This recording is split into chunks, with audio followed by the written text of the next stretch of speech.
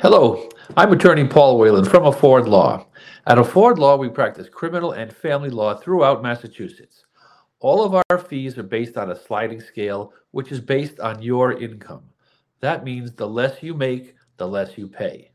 Today, I want to talk to you about the criminal charge of assault and battery on a family or household member. So we've already talked about assault and battery in the past, what you have to prove for that. Now, this is specifically a crime that is aimed at a particular group of people, a protected group. In Massachusetts, the domestic violence statute is called assault and battery on a family or household member. So you have to have, in order for you to be found guilty of this crime, the Commonwealth, that is the prosecution, has to find or has to prove four different things in order to win their case. First, that the defendant touched the person of the alleged victim. So there was a physical touching. Number two is that the defendant intended to touch the alleged victim. Number three is that the touching was either likely to cause bodily harm to the alleged victim or it was offensive. And the fourth element that must be shown, and this is what distinguishes it from other assault and battery cases, is that the defendant and the alleged victim were family or household members at the time of the offense. Now, this statute is a little confusing in its terminology because what is a family or household member? So, in just taking the words as we commonly use them, you would think that a family or household member would be somebody you're related to, a blood relative, your parents, your brother, your sister, something along those lines. But that's not the case. This is the domestic violence statute. So it is intended to protect people who are in a what's called a significant dating relationship. So in order to prove the fourth element, that that the defendant and the alleged victim were family or household members, the Commonwealth must prove that they were family or household members under the statute. And that means that they were either they were or are married to each other. Number two is that they have a child in common. Or number three, that there was a substantive dating relationship between the two parties. So let's break that down for a second. So the first is that they were or are married to each other. So that's easy enough to distinguish. Whether they were married or not, that's pretty clear, or can be proven pretty clearly. Number two could be that they have a child together. Also, that's something that is fairly easy to establish. However, it could be that paternity on the part of the father has not been proven, and therefore, if there's a child that's in question, the Commonwealth would have to prove that that child is the child of both the defendant and the alleged victim. And the third way of showing that they were that they were family or household members is that they were in a substantive dating relationship, either at the time or at some time in the past. In order to go into that and to prove that there was a substantive dating relationship, they look at several elements of that as well. Number one is the length of the time of the relationship. How long were they in that significant dating relationship? Number two is the type of relationship. There has to be a dating relationship, a romantic involvement, if you will. And number three is the frequency of interaction between the alleged victim and the defendant. And number four is the length of time that has elapsed since the termination of the relationship.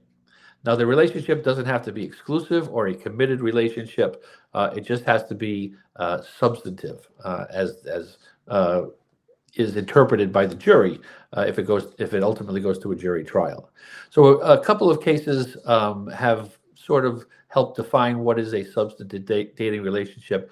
One case is said that a single date out to the movies is not a significant or a substantive dating relationship.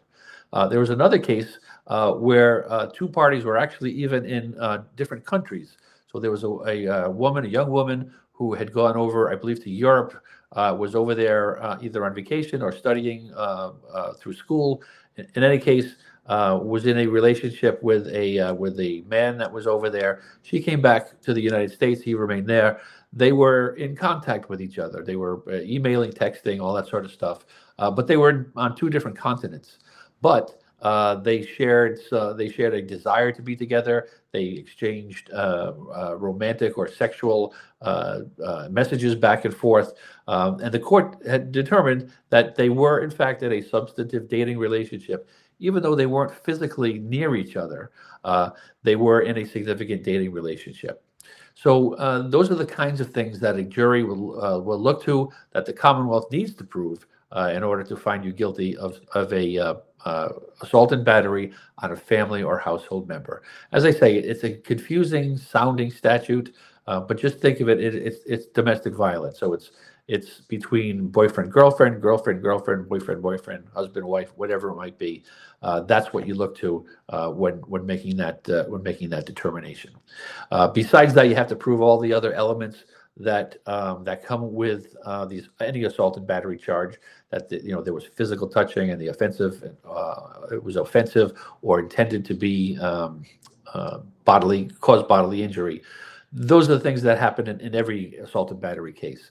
And this is where the caveat that it needs to be someone in a particular group of people that would give additional protections. Because what happens is, in a domestic assault and battery case, there are other punishments that go along with, if you're trying to plea somebody out to the case, or if you're found guilty of it. For instance, there's a batterer's intervention program that's required, unless the judge puts on the record that that's not required, which is very rare indeed, but it does happen. But so those are the kinds of things that you look to. Domestic violence obviously is a very serious matter, very serious crime, and is treated as such in the court system. So that's assault and battery on a family or a household member. As I say, at a Ford Law, we do practice criminal and family law throughout Massachusetts. We want you to be able to ask us any questions, get the help that you need, because for far too long, the hardworking people of Massachusetts have been sort of left behind by the criminal justice system and the family law system as well. So we're trying to do everything we can to represent you as best we can at an affordable rate. Feel free to visit us at affordlaw.org, and please feel free to book a free virtual appointment with me. I would be happy to answer any questions you might have about family law or criminal law questions in Massachusetts. Because at Afford Law, we're making justice affordable. Thank you.